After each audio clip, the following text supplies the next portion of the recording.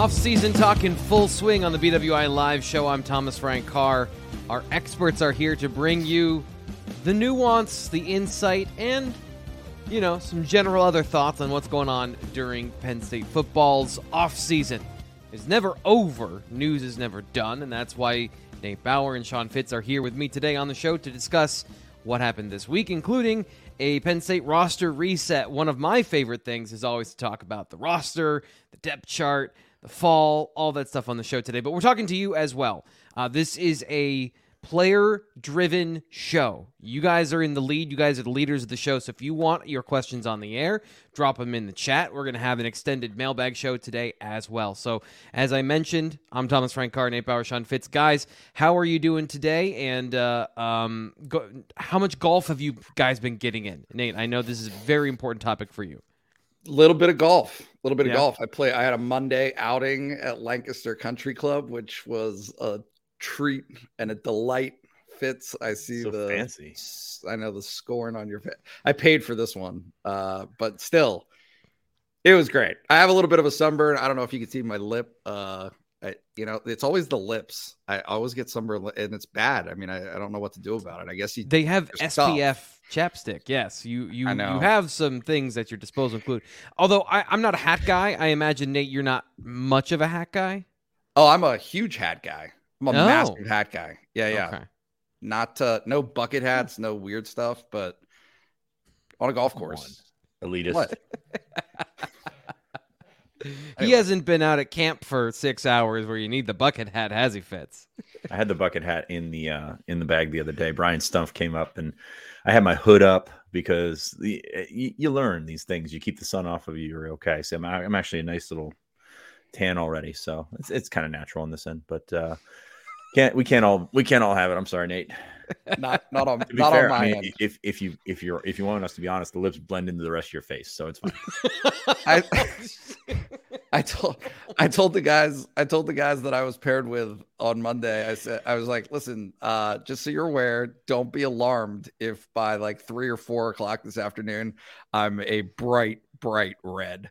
And that seemed to, prevent the, hey man, did you put on sunscreen?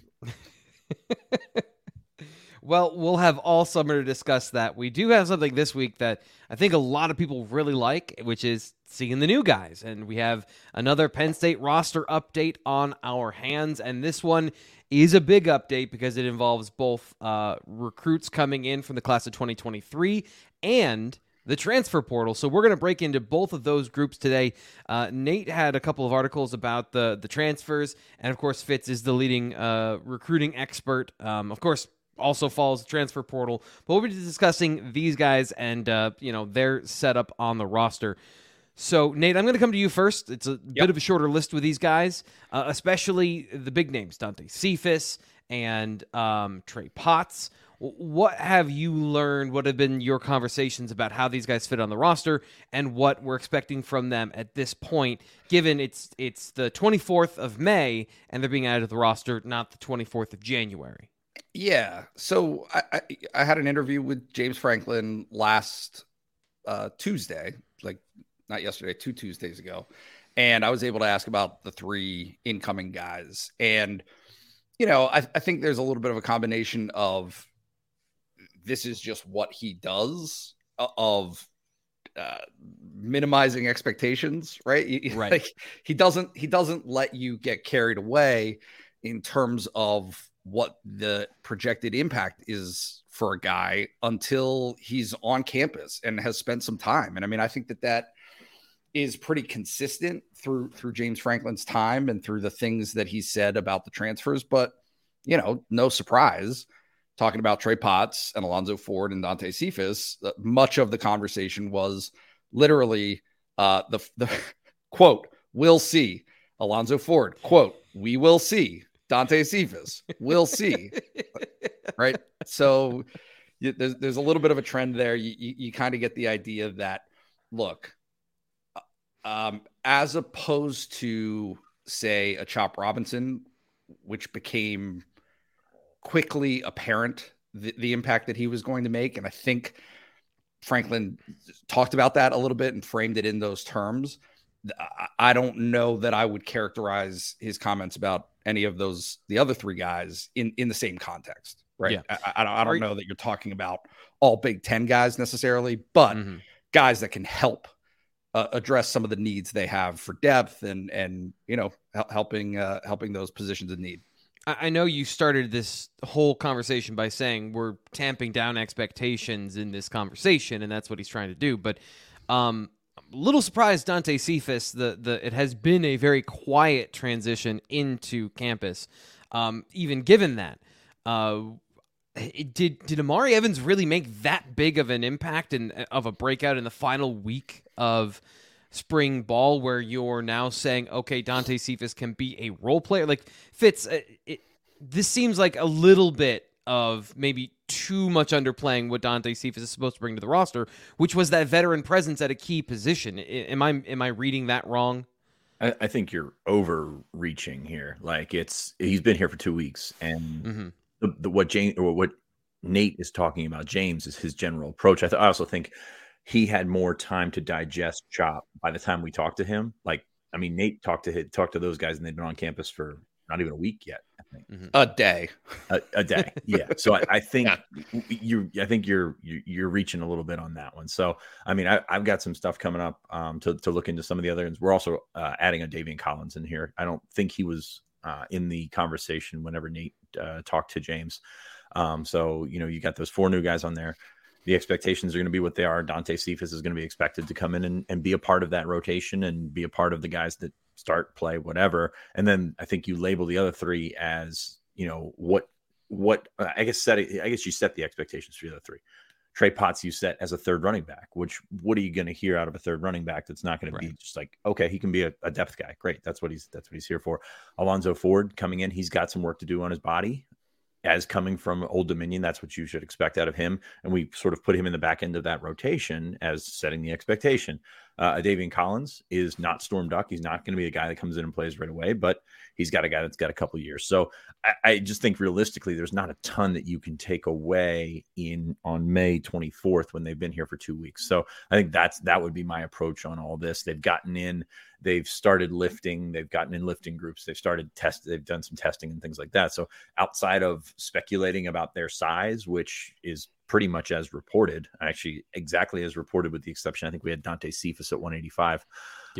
Then that's pretty much all we can take away so far, and just set the expectations and check back in a couple of weeks and see if we've got something to play with there, especially with Cephas. I mean, you got to look at these guys realistically, and they're coming from programs where they're probably going to have some catch up to do, maybe with the exception of Collins, going to have some catch up to do on a strength and conditioning aspect of the program. So we'll check in a couple of weeks. Lift for Lifetime, we'll probably have a better idea of what's going on, and I guess, excuse me, I don't know where that came from. Just hone in on the expectations, not so much reset the expectations, but hone in on where more specifically these guys are going to fit. And did you bring in a guy to play 10 snaps a game? Can Alonzo Ford play 10 snaps a game? Like that? Yeah. That's kind of what we'll get into in a couple of weeks, but we'll see how these guys assimilate into the program and go from there. Is that how you feel about the incoming freshmen as well? I know we've talked about them kind of in a what we saw from them in high school, and we project their game a little bit, but is that kind of the same way you feel about these young guys on the roster as well, given that we probably know a little bit more because of the coverage of them than we do some of these transfers where the time has been a little bit shorter that we've been getting to know them? Yeah, I think so. I mean, you're always going to have a big jump that you probably underestimate every year. Like, we're looking at Rappleyea, King, and Dakari Nelson as 3 guys that can, if you were putting them in on NCAA 14 and you had these guys with these body types, with this athleticism, okay, that makes sense. I mean, that's obviously not the case for how that works out. But you look at that group, and those are the 3 that jump out as potential guys that can, backdoor their way into special teams, and then all of a sudden get on the field, actually get on the special teams, and then backdoor their way on the field as position. Sorry, I got that one backwards. But those are really the 3 guys based on not only the feedback we get from program sources, but also just kind of how they're built. Like, this is college football. This is for big people. No offense to King Mac, 5'10", 175, but he's a heck of a football player. We know this, but Dakari Nelson comes in that mold that guy can play right away. Mm-hmm. Andrew Rappleyea, 6'4", 235. I think he told me he was 242 when it coming in. So like, those guys are the ones that fit. Whereas you've got Tyreek Blanding is a 265 defensive tackle. That's going to take some time. Yep. With Kevion Keys, 195. Tony Rojas did it, but Tony Rojas came in with a different sort of opportunity coming in January. And then the running backs and Joseph Mupoi, who has the size, but I think we can all agree has a ways to go in terms of getting there, from a football standpoint. Got a lot of appreciation in the chat. I love this. Thank you so much. Chris says, "Sup guys, thank you for what you do." Who else was in here? Mike Regular, he's here with us today. He says, give the video a like. As always, thank you. Subscribe to Blue White Illustrated here on YouTube. Like the video. Because as M-Rob says, good Lord, you guys are just cranking out the content. Impressive, especially during the offseason. That's what we do. That's what we're here to do, is talk to you about Penn State football, basketball. And I like this time of year because we can get into, there's a little more breathing room, where we're a little more of a podcast instead of just a news update sometimes, where we can get into some concepts and some deeper things to discuss maybe some stuff off the field as well. We got some questions that came in even before the show started. We'll get to those in the mailbag, but right now I want to talk to you about today's show sponsor, and that is Rogue Shop. RogueShop.com is the sponsor of the BWI Live Wednesday show, and they're here because they want to help you with any sort of issues you may have in your life that cause you chronic problems. CBD and THC are great ways to help reduce inflammation and help with pain, sleep, comfort, all those things. So if you haven't yet, check out RogueShop.com. That's where you can get 10% off your purchase with RogueShop.com when you use the promo code BWI. CBD, let's talk about CBD. Scientifically proven to reduce inflammation throughout the body. Delta 8 THC is something that they can offer, blocks pain receptors and helps with sleep. I don't know how all of this works. I still don't know how all of this works, but according to Rogue Shop, when we were talking, by law, they can have a little bit more Delta 8 THC, and that so it works much better for sleep, keeping you asleep and blocking pain during the night. So those are just some of the things they can do with their what they provide for you. HHC, very similar to Delta 9 and Delta 8, but has been gives you a little bit more of a daytime effect for what you can use during the day, during the night. They have different products for different maladies you're trying to solve. So check out RogueShop.com. Use promo code BWI for 10% off. You can also go to the Blue White Illustrated message board. You can always talk to Mr. Rogue there if you have any questions as well. So thanks again to Rogue Shop for sponsoring the show as always. Guys, transitioning here. As always, clunky when I'm trying to talk and push buttons at the same time, but there's been a little bit of off-season news. Nate, I'm coming to you with basketball. The roster's nearly complete. Every time we've talked about this, you said, I don't know, we need to see what the picture is. First off, when are we doing our next hoop show? Secondly, do you have any thoughts of, now that the roster's complete? What do you see? So not quite complete. They have one more scholarship to fill. There's 13 scholarships available, and 12 of them are now filled. And I'm going to butcher these pronunciations, but I'm actually not going to pronounce the other kid's last name. Bragi Gudmundsson, who is Icelandic. He's a 19-year-old kid. He'll be 20 by the time that the season starts for Penn State. He's a kid who was playing professional basketball in Iceland, kind of working through those ranks, who committed last week to Penn State. And then Favor Ire, who I want to say is Nigerian, but I can't exactly remember his nationality. He was a kid he's a center, 6'10" center, who played at Miami last year. Didn't see a lot of action, didn't see a lot of time. He's from Maryland, was where he played his high school ball. Thanks, Mike. he played his high school ball in Maryland. Didn't work out at Miami, excuse me, and has since transferred to Penn State. So,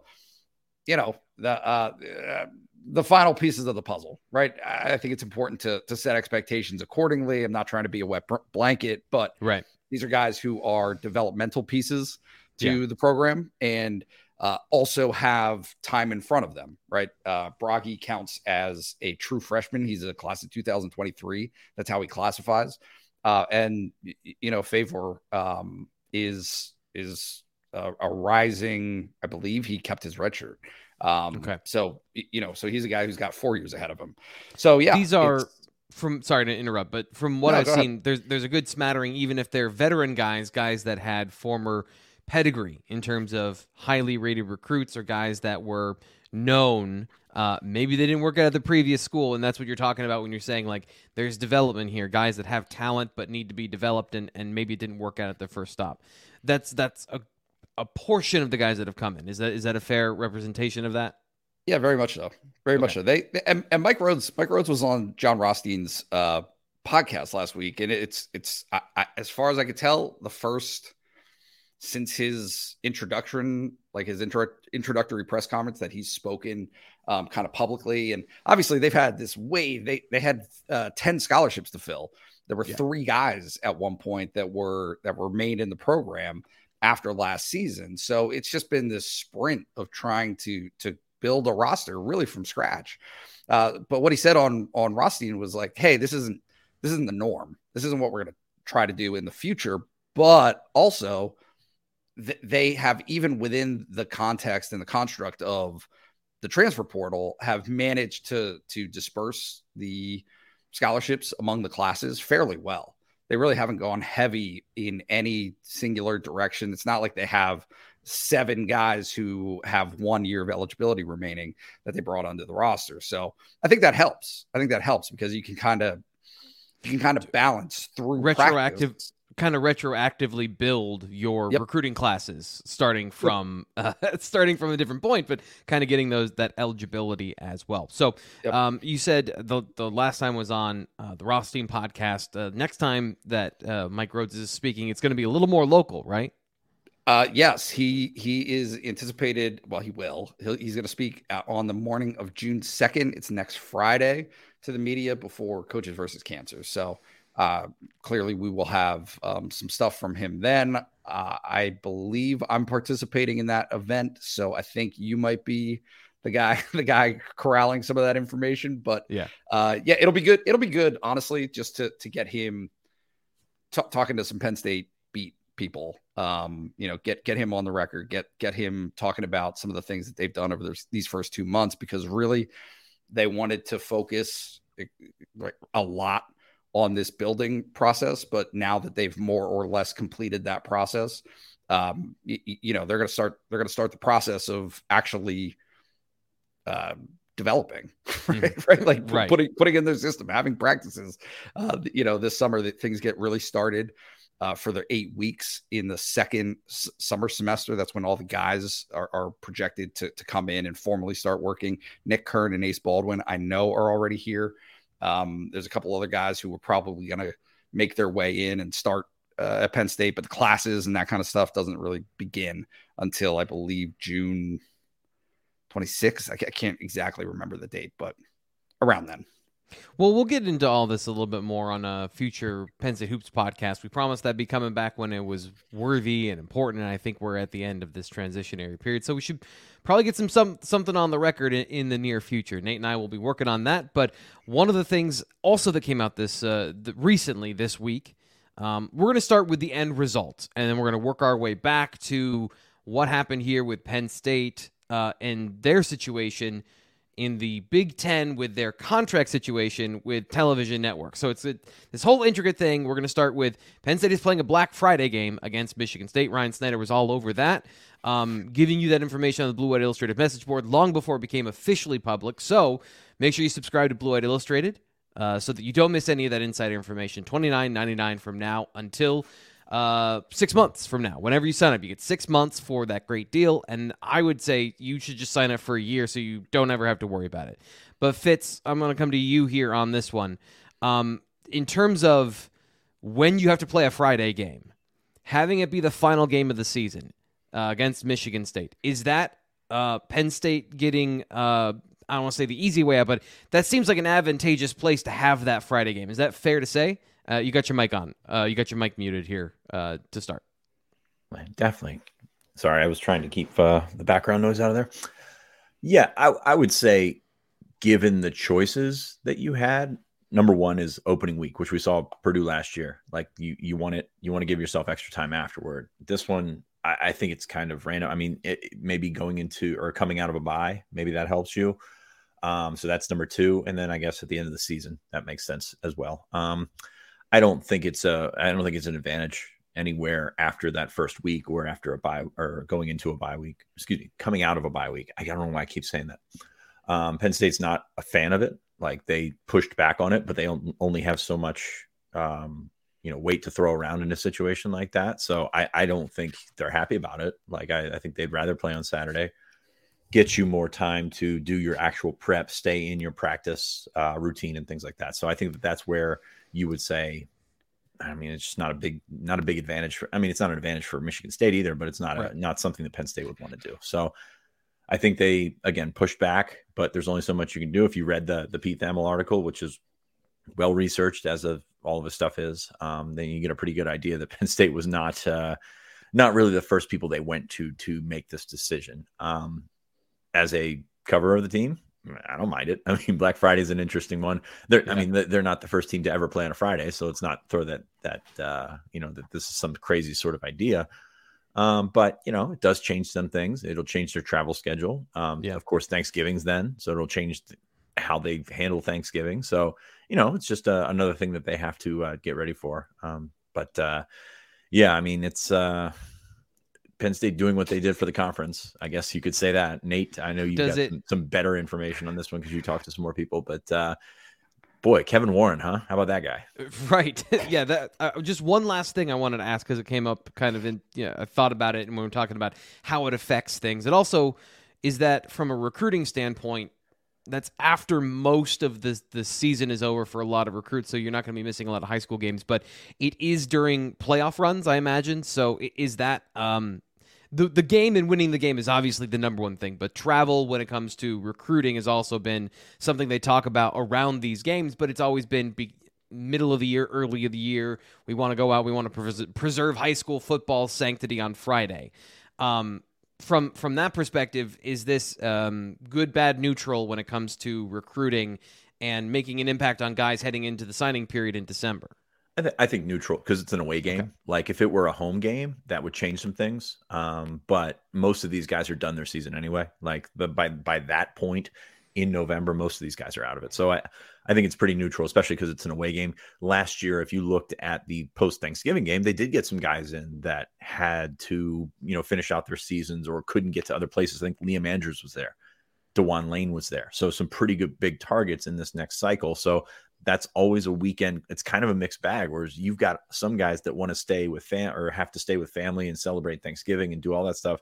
And then you've got some guys that just weren't able to do it throughout the season to come in. So you give a little, you get a little, but that's for a home game. This is for an away game. I'm not sure how the turnout's going to be. I will say it'll be interesting to see the visitor list at Michigan State, and then the next day Ohio State, Michigan have. So there's a lot of overlap geographically with prospects there. Will you get some guys going to that Black Friday game and then going to the game the next day?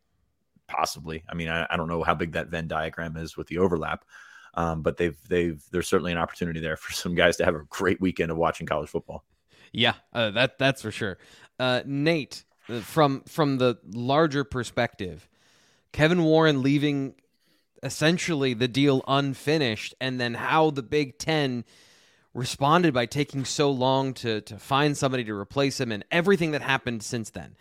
Can you just take us through how you think this affects the larger picture here? Because it's not just about Penn State and they're playing on a Friday. It's also about this sort of arms race. It's about the SEC, and they seem to be in lockstep. They don't seem to have these issues. Suddenly the Big Ten, who was pushing forward, now has this sort of mess on its hands.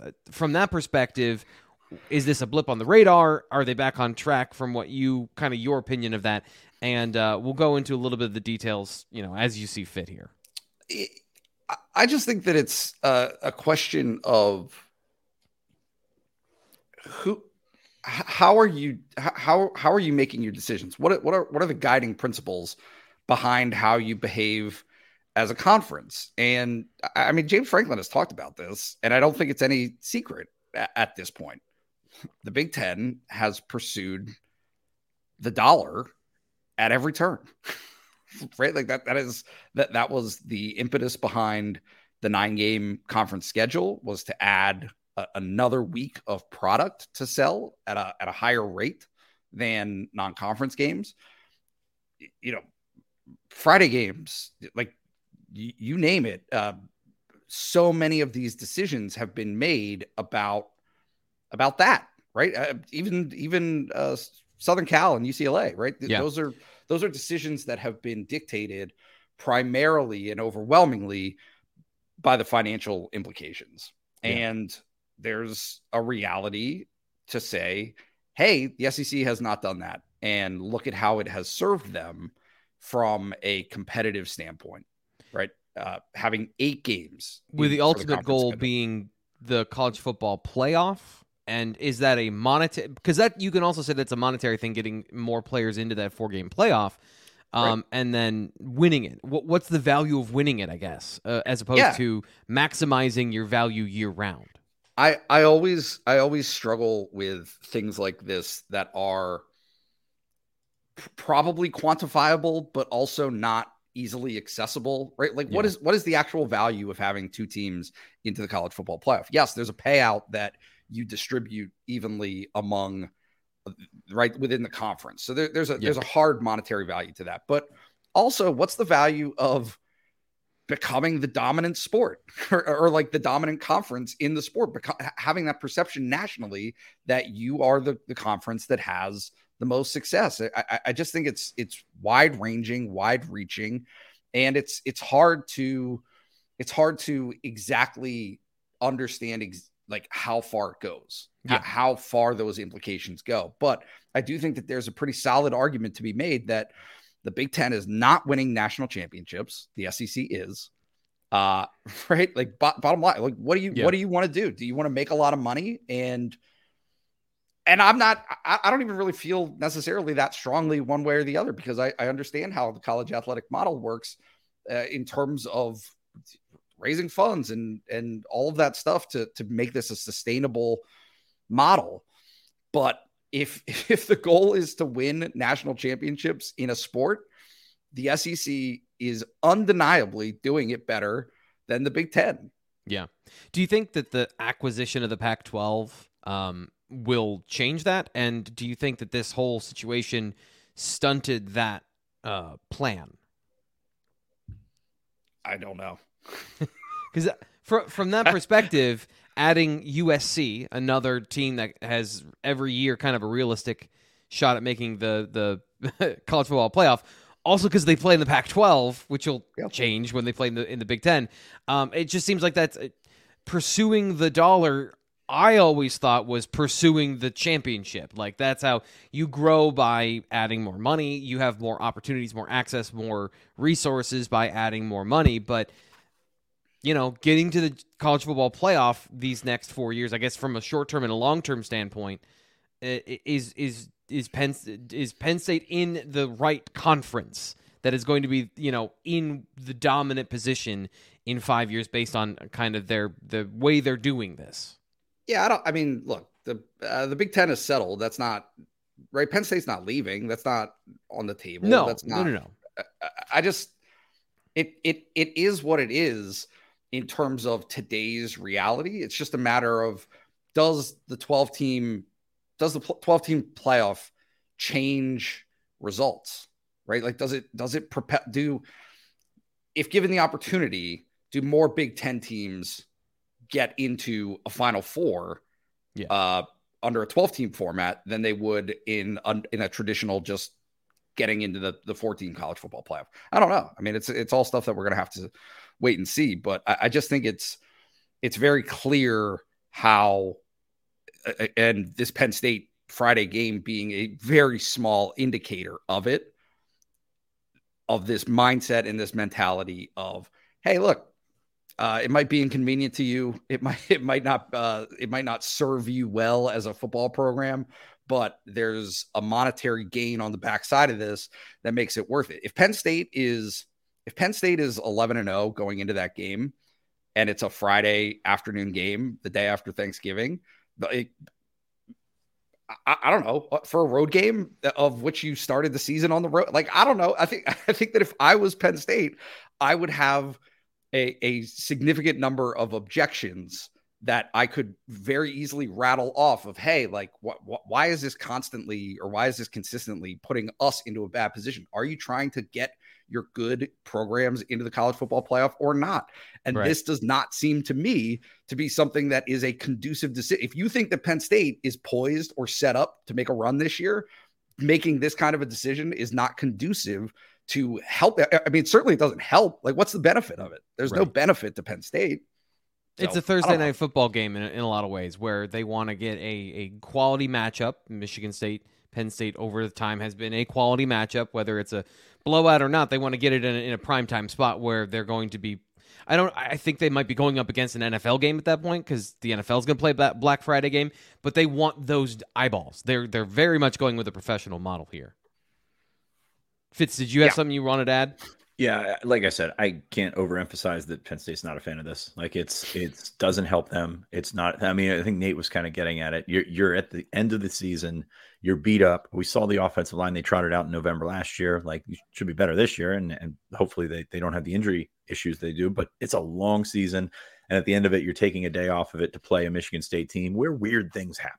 So yes, you can put a long list of reasons why Penn State shouldn't want to play in this game, but it's also above their heads, and there's really not much you can do about that. It's tough, man. So, like, what do you do? You complain. What's that going to get you? You know. So that's where I'm at with that. I agree with Nate with the added caveat that they're fine. I mean, you want to be in the SEC or the Big Ten, just deal with it. You know, that's kind of where you're at. All right, well, let's get to what our viewers and listeners want to talk about. That is the BWI mailbag.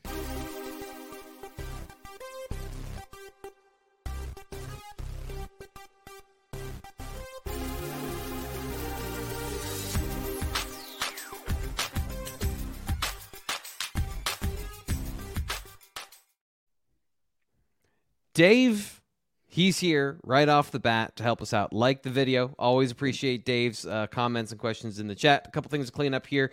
When people leave us super stickers, I love that. It's a donation to the channel. If you want to be like Eric and you want to donate to the BWI live show, appreciate that. I wish I could show your super sticker, but that's more of a chat thing. So appreciate you and your donations. He does ask a question here. What's happened with Jalen Harvey? Penn State defensive end target Jalen Harvey. He said he's just said his recruitment is 100% open, thought he was a PSU lock. I think there's some confusion about lock versus committed here in the chat, but Fitz, can you give us some clarity on Jalen Harvey, Penn State, how that relationship has developed over the spring? Yeah, nothing's really changed there. It's a way to get out and show college coaches that they want to have this interest and they want to have you there. Harvey just says he's open. I mean, he's been open. He's never been committed. He's not been on the verge of committed. I think that's an interesting thing to remember, or an important thing to remember with Harvey. His original timeline was to take his visits in the fall and decide in like December. That's not going to happen. That wasn't going to happen. So like anything up into that, like you're sort of backtracking here. So we thought that he may feel the itch and pop in April, but that's speculation on our end. You know, that's not a thing that he came out and said. He's stuck to his timeline the entire time. So he's going to take official visits in June. That's always been part of the plan. He has changed his official visit schedule. I think Ohio State used to be on there. It's not on there anymore. Penn State, his visit date has changed. But like, it's still the same group of teams, similar group of teams that's still in there. I still think the Penn State is in a prime spot. But he's not going to be a guy that's just going to be pushed into that. Into making a decision. So I think that's where things stand with Jalen Harvey. So I think Penn State's in a good spot. Penn State has him high on his board. What's interesting here is, to me, 6'2", 250. So defensive end's got a lot of twitch, very good off the edge. Is he a defensive end in the long run? If he keeps adding weight, that's a good question to ask. Yeah. But at the same time, you wonder how many programs, and I mentioned his Ohio State visit was now off, how many programs are going to keep the door open for a 6'2", 250-pound defensive end? Really good player, but does not fit the prototype and what you're looking at as defensive end. So I think USC still has a visit. I think Florida still has a visit. There's a couple other schools. Maryland's still in there as well. But Penn State has continued to keep him as a priority. He's one of those top guys for Deion Barnes at defensive end. This isn't a situation where they've cooled or anything like that. It's just This kid is not going to be pushed and forced into a decision. He wants to take his visits. And, when you're looking at this, taking a step back from it in the macro view, take your visits if you can take your visits. It's just a matter of don't get shut out at a place that you want to go. And right now he's not in danger of getting shut out. Next question here is from Beaver Hill. I apologize. Another awesome transition here by T. Frank. Beaver Hill asks, and I think this is a great question based on the conversation we just had about Black Friday games, the Big Ten and their plan for how they want to operate in college football playoff, based on numerous factors like portal, NIL, conference realignment, etc. Do you think college football is in a better place than it was, say, 10 or 20 to 25 years ago? I think 25 years ago, 1990s, that's a little too far to go back because it's a radically different game. Nate, do you think that college football is in a better or worse place than it was in the recent past? Oh boy. I don't know. Look, I have been not shy about this throughout. I think that the value of college football players is far greater than how they were being compensated in terms of the value of a college education, right? What all of that was imbalanced. Yep. It was way out of whack. And so NIL helps even that out, although even NIL, I don't think is the fix, right? Because now you're calling on fans and corporations and donors basically to foot the bill for something that really should be coming out of the revenues that are generated from like these vast revenues that are being created based on what they do. So, yes, I think progress has been made. There isn't a single. Dan Wetzel said it one time, and I will never forget it. He was like, how many college football players have you interviewed that are complaining about NIL? From the sense of, man, we wish that we didn't have this. Life was so much simpler when we weren't making any money at all, when we just had our room and board, and we really loved a college education that much. We felt really connected to the average student at our campus and university. We really loved that collegiate feel. Correct. Nobody's saying that. And the reason nobody's saying that is because obviously everybody appreciates money. Like it's money. Money helps. It helps and fixes a lot of things, creates problems at points. But yes, it is a massive step, I think, in the right direction for the value that they create in the game. But, transfer portal, like all that stuff, I think that the things that have transpired over the last 10 years have overwhelmingly helped players. It's just a matter of what's the timeline look like for the competitive balance of the sport, because I think that is what is. I'm not going to say that that's a pushback, but that's the next frontier to figure out is conference realignment, figuring out, is it 64 teams, the playoff going to 12 helps that. It's better.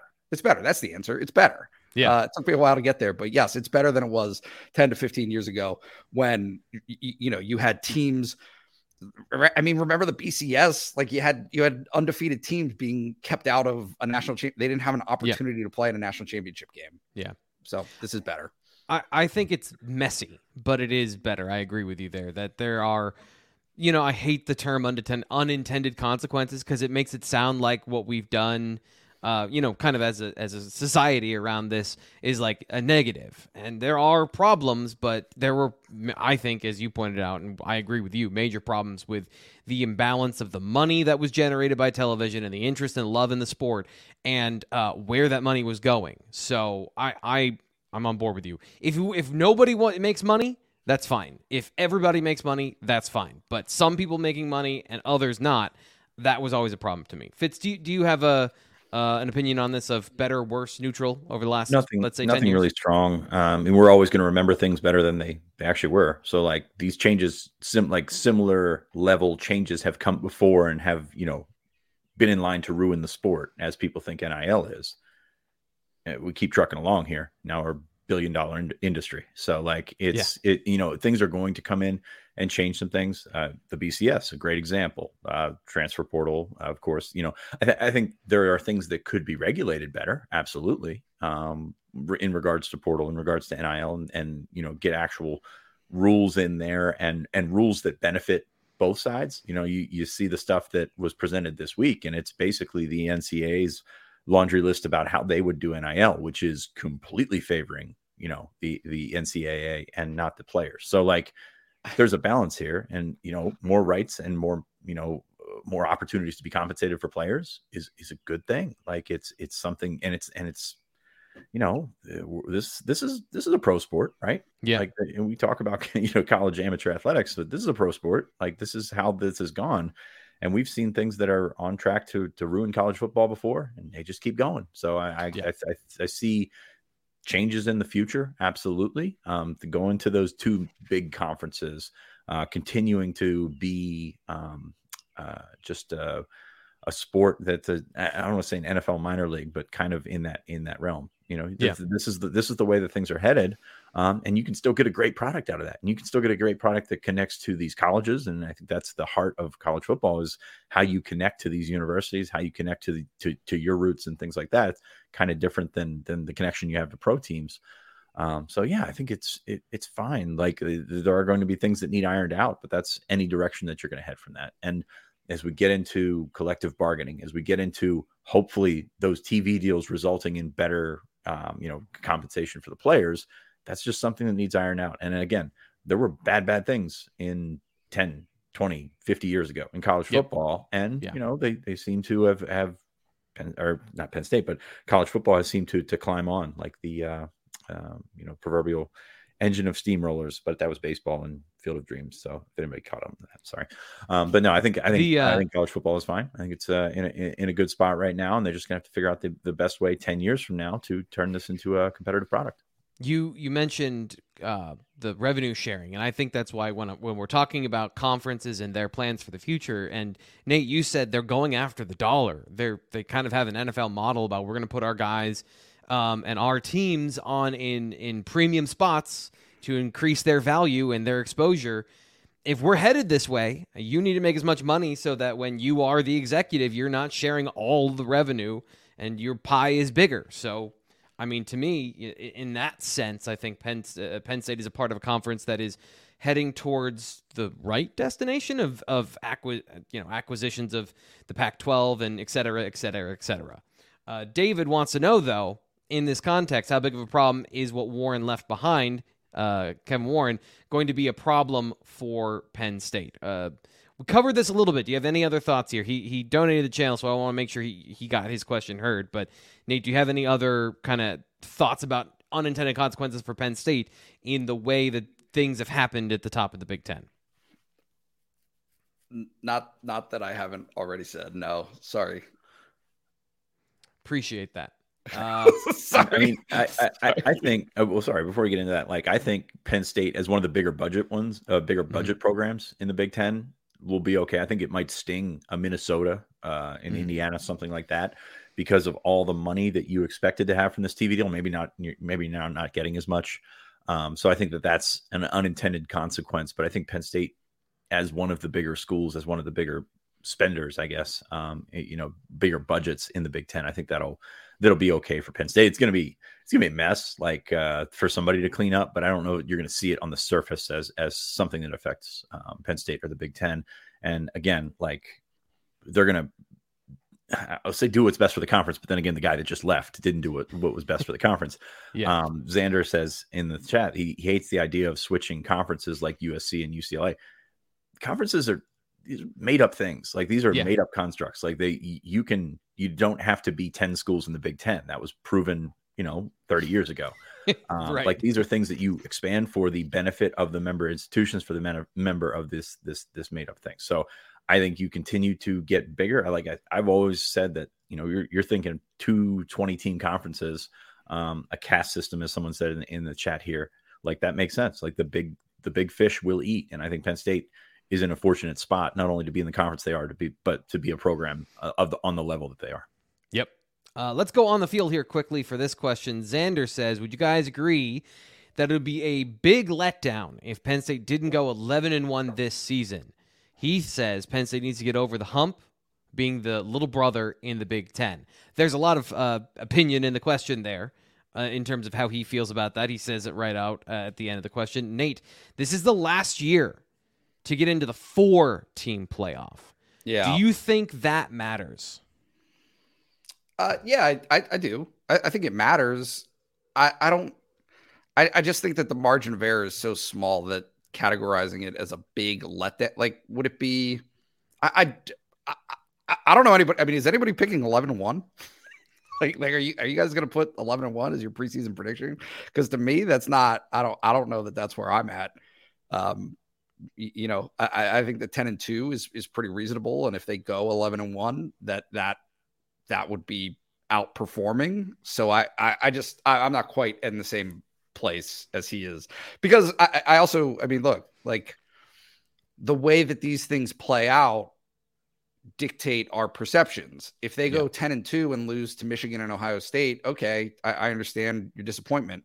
Are you less disappointed, more disappointed if they go 10-2 and win at Ohio State, lose to Michigan at home, and then lose at Illinois? Yeah, I was going to say an early season loss, right? But then you rebound and finish strong.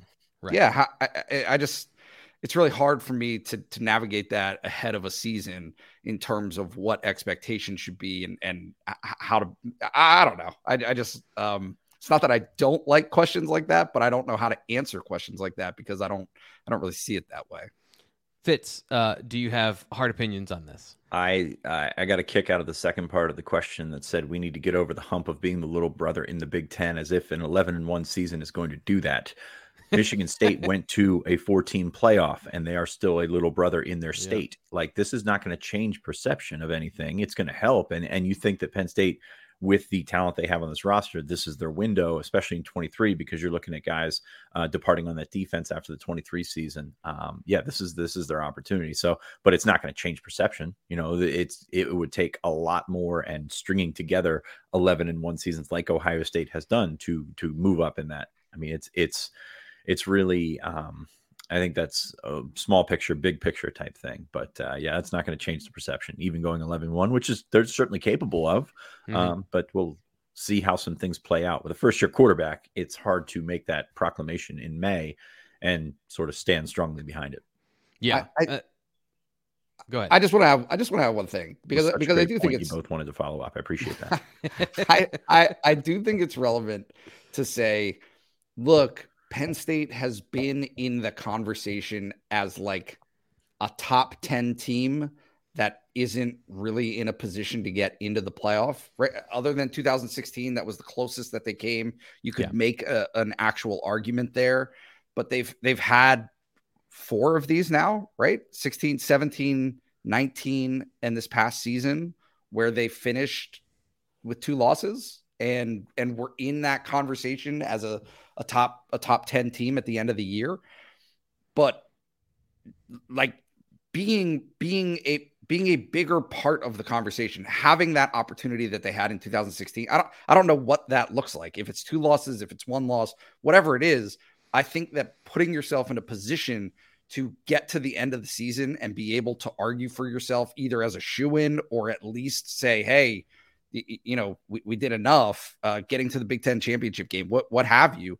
Yeah. I think that you can, there's a validity to the argument, at least internally, forget the external perceptions, at least internally, to say, yeah, they're ready for that. This program has been in this spot for years, and not being part of that conversation this year, that would be a disappointment. I think it also goes, coincides with, does Ohio State take a step back? You know, it hasn't been perfect for Ryan Day. He has not had the ride that previous head coaches have had. He's been very good getting his team into the college football playoff, but it hasn't been the undefeated run in the Big Ten that it was for Urban Meyer.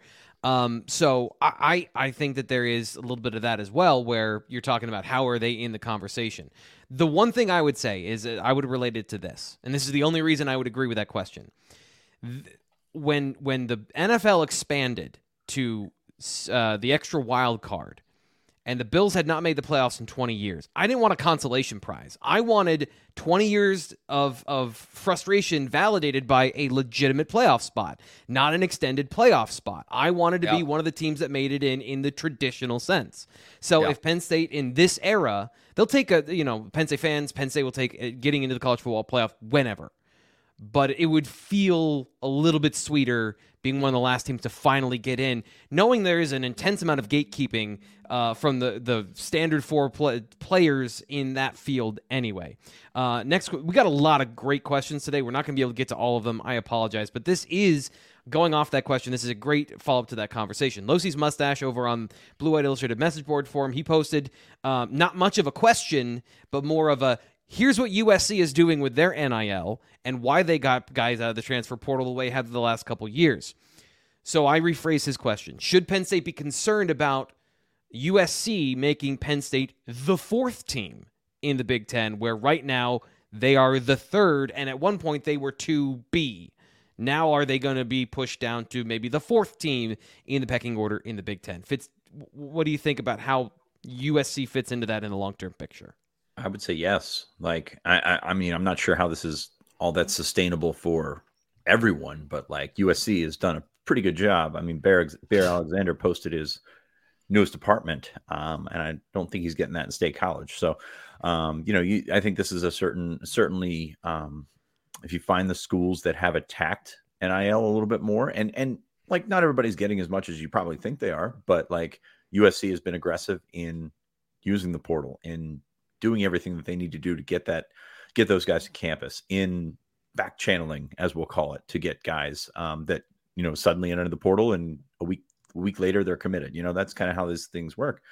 They've been more aggressive, and I think that's the thing to take away from it is USC will, I think, automatically become one of those more aggressive schools in the Big Ten, probably slightly ahead of Penn State in that manner. Like I said, Penn State's still up there, but I think USC has done they've bought in, they've figured out how to work this system and use it to their benefit. And I'm not sure that a lot of schools in the Big Ten have done that on that level of aggression.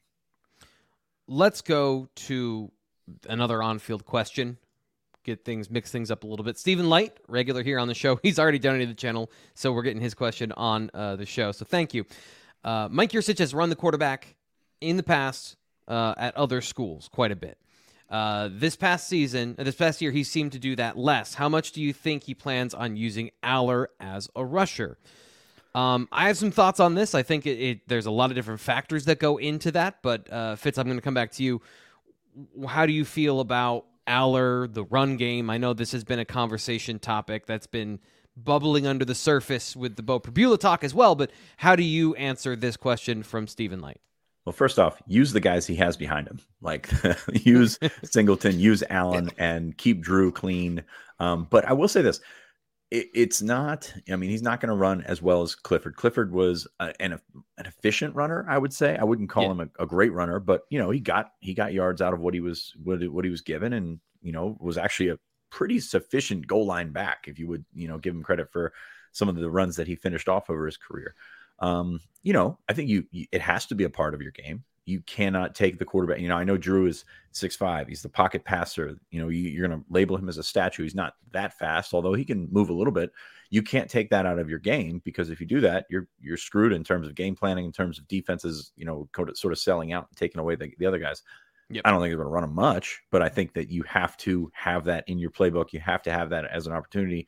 And Drew's done it a little bit before. He did it at the high school level. He did it, a little bit, maybe a little bit too much in his limited appearances this year, where he took off instead of, trying to make something happen. But I like him, the option he provides as a runner, but I don't want to see it. Like, I don't want to see you leaning on that and turning into 2020 all over again. So to answer your question, probably more than you would think given Aller, but less than Sean Clifford.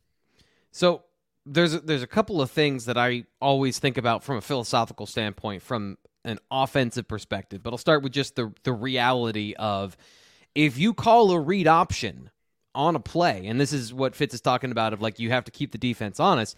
If the defense crashes on the running back, the quarterback has to keep the football. That is the read. So that is what we're talking about, keeping the defense honest. So it's a part of Mike Yurcich's offense. So it's not necessarily Mike Yurcich calling runs for him. It's about the threat of the offense and the threat of Nick Singleton. And some of the conversation we had last year on the Lions and Message Forum was, is Sean Clifford making the right read here? Should he be running more? And should he not be giving the ball to Singleton and Allen as much, given what the defense is doing? And that's a huge part of the conversation.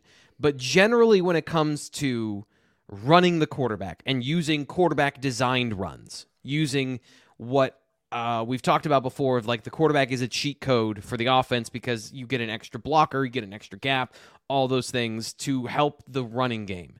To me, that's a systemic problem if you're using that too much, because the actual efficient runs with, as Fitz said, the running backs, those aren't working.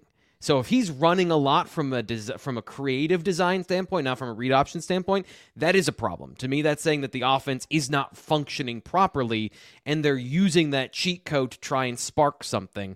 That's when you have a problem. So you got to know what the situation is when the quarterback is running, more so than just that the quarterback has the ball in his hands, because that can be from a couple of different situations. So hope that helps. I think when we talk about Oklahoma State, too, the talent you have, Mason Rudolph, not a runner. The guy after him was a running quarterback. So you've got to know also the talent and what you have at your disposal. As Fitz described, Allard not the most elite runner of all of the players you might put out on the field. Fitz, coming back to you one last time for this question, because we got these early. They came in before the show, and I want to make sure we get to them. Joe says, morning, y'all. Love the show as always. Curious what the feedback has been on Deion Barnes in Philly. What do you think the return on investment is for this cycle and 2025?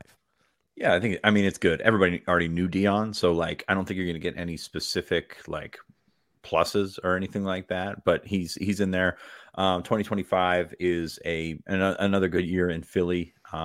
Mathis at Imhotep is a guy that he's honed in on since I think he was an 8th grader. So like that's one of his guys that he's been on for the longest time. So you've got an opportunity to continue to build on what's there. I mean, I think, I don't want to say the litmus test is Malachi Williams, but that's a big one for him in 2024. And obviously he needs numbers, he needs talent, he needs he's going to have the opportunity to take a bunch of defensive linemen in his first year. But Malachi Williams is sort of that guy that you're looking to as, you know, is this the real deal with Deion Barnes? And I think Penn State's in a good spot. I think it's Penn State or Notre Dame. He's got a couple other visits for June.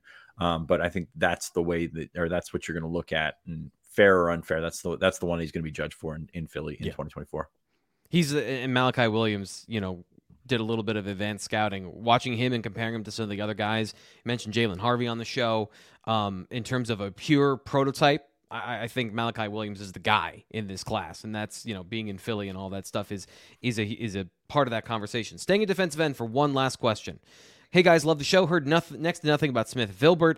Is he still on the team? And MED here says he likes what Vilbert brings, has some natural ability, but obviously the position is loaded with talent.